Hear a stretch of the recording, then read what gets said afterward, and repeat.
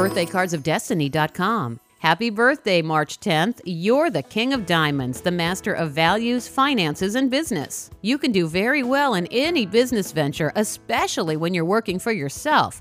Though, as the only one-eyed king in the deck, the King of Diamonds may not always see all sides of a situation, which could make you appear stubborn.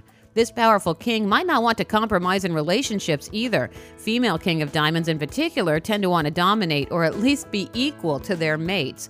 Both sexes will have better luck in romance or marriage once they learn to express their fears and emotions. Famous King of Diamonds include George Clooney, Angelina Jolie, and Abraham Lincoln. The Birthday Cards of Destiny is based on an ancient fortune-telling system that blends astrology and numerology with a deck of 52 playing cards. Find out more about this fascinating system and look up the birthday cards of the people in your life at birthdaycardsofdestiny.com. I'm Lisa Osborne on Lisa.fm.